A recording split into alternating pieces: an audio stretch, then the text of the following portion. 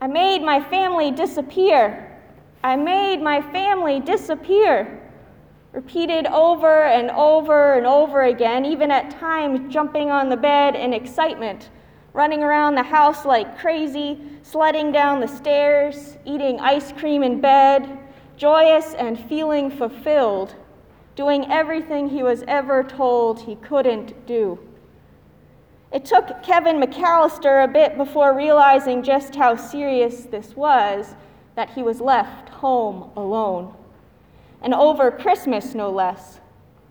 His parents and what seems like all of his extended family left early that morning, forgetting he had been banished to the attic. In a panic and rush, they ran out the door to make it to their plane on time, all thinking Kevin was with them all along. And it takes the parents a bit too, before realizing and panicking that they left Kevin behind, already on the plane to Paris, maybe halfway there before they realize.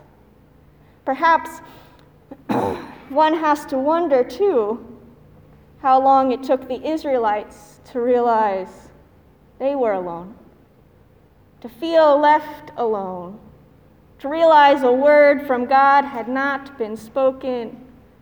Was it months or years? How often did a prophet proclaim a word from God anyway? Every day, once a month, once a year?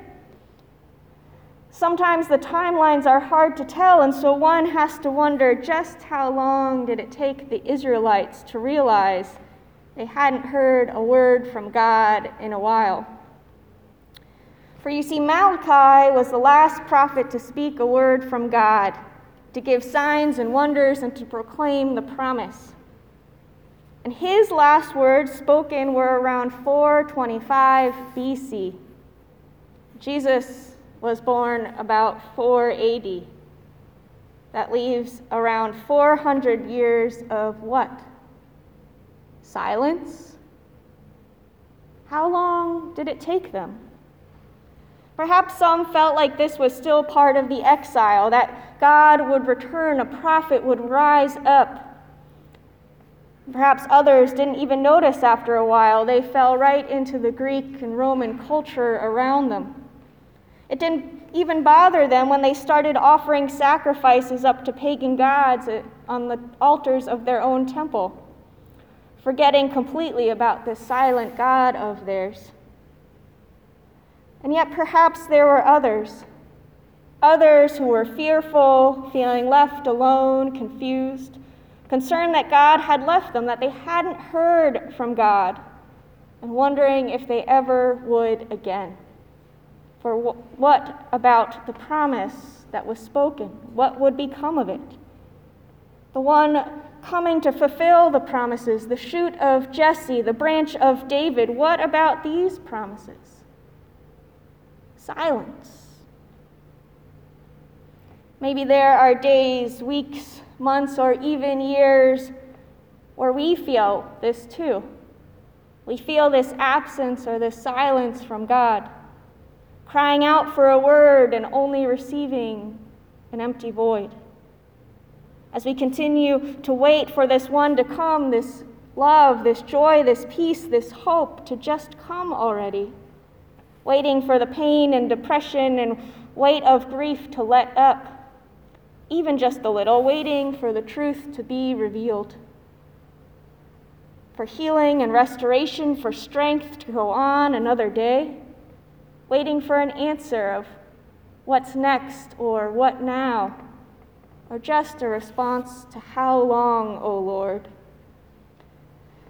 Waiting for swords to be turned into plowshares, spears to pruning hooks, for evildoers to stumble, not leaving a root or branch to spring up from them, waiting for the day of the Lord to come. And this waiting is hard. And the Israelites knew this too. Some even got tired of waiting, tried to take things into their own hands, fed up with the pagan rituals being performed in their temple. They said, how could God return if they had kicked God out and left no room?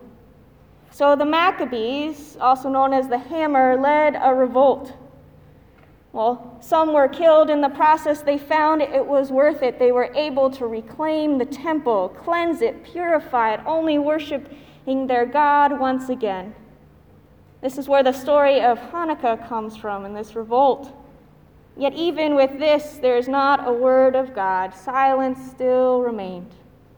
Those who hoped the Messiah would come through this were mistaken and most likely crushed and heartbroken, left wondering and still waiting, with some losing hope.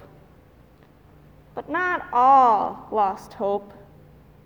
There were many, or at least a few, who still held on, waiting patiently for the Lord. For we see Simeon today, a righteous and devout man, who perhaps came to the temple just about every day, if not on a regular basis, waiting his entire life. He heard whispers from the Holy Spirit about how he wouldn't see death before seeing the promise of Israel fulfilled. For we see in the beginning of the Gospel of Luke just how God's word began to spring up again and again. The Holy Spirit at work in angels meeting people where they are, be it priests or prophets, women or shepherds, whispers of hope turning into songs of love and joy for those who remained faithful, knowing what to watch for, to wait for.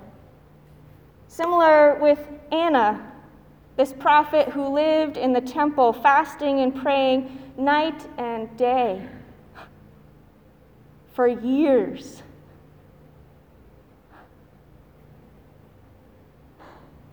But she knew what to watch for and what to wait for.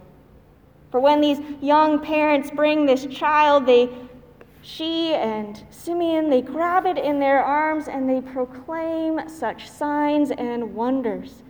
They speak of fulfillment, of joy, as well as pain and heartache, but they proclaim the truth of a changed world, a beautiful world. After 400 years, the Word of God not only spoke, but it breathed and lived among us. And those who waited for this great love recognized it right away, took hold of it, and would not let go, realizing they are no longer alone. And so as we continue to celebrate the birth of our beautiful Savior, the Christ, the Messiah, are we prepared to do the same? Would we recognize this love in a child presented before us? Would we recognize it in a hungry man on the street, in a woman looking for shelter? Do we recognize Christ among us like Simeon and Anna? Do we recognize this love that is always around us? Do we recognize it here among us, living in our hearts, in our neighbors, in the strangers we meet on the street? Perhaps in the polka king of the Midwest, who offers a frantic mother a ride from Scranton to Chicago, trying to encourage her, extend grace and love to her, provide assurance that it will be okay, attempting to ease her worries and travels as she anxiously tries to get home to the son she left behind. Perhaps an old man Marley, the one all the kids fear with the stories of how dangerous this man is, who saves Kevin from the two robbers, reminding us there is more to a person than meets the eye, more to someone than stories and rumors that we've heard.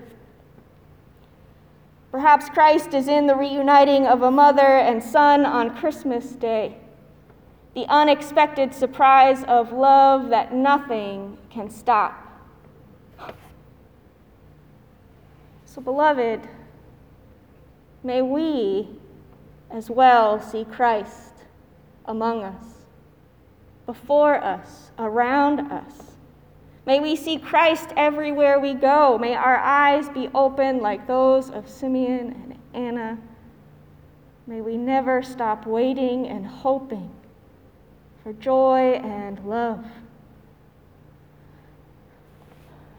so that the whole world may be transformed into God's vision as we speak this love of Christ to all.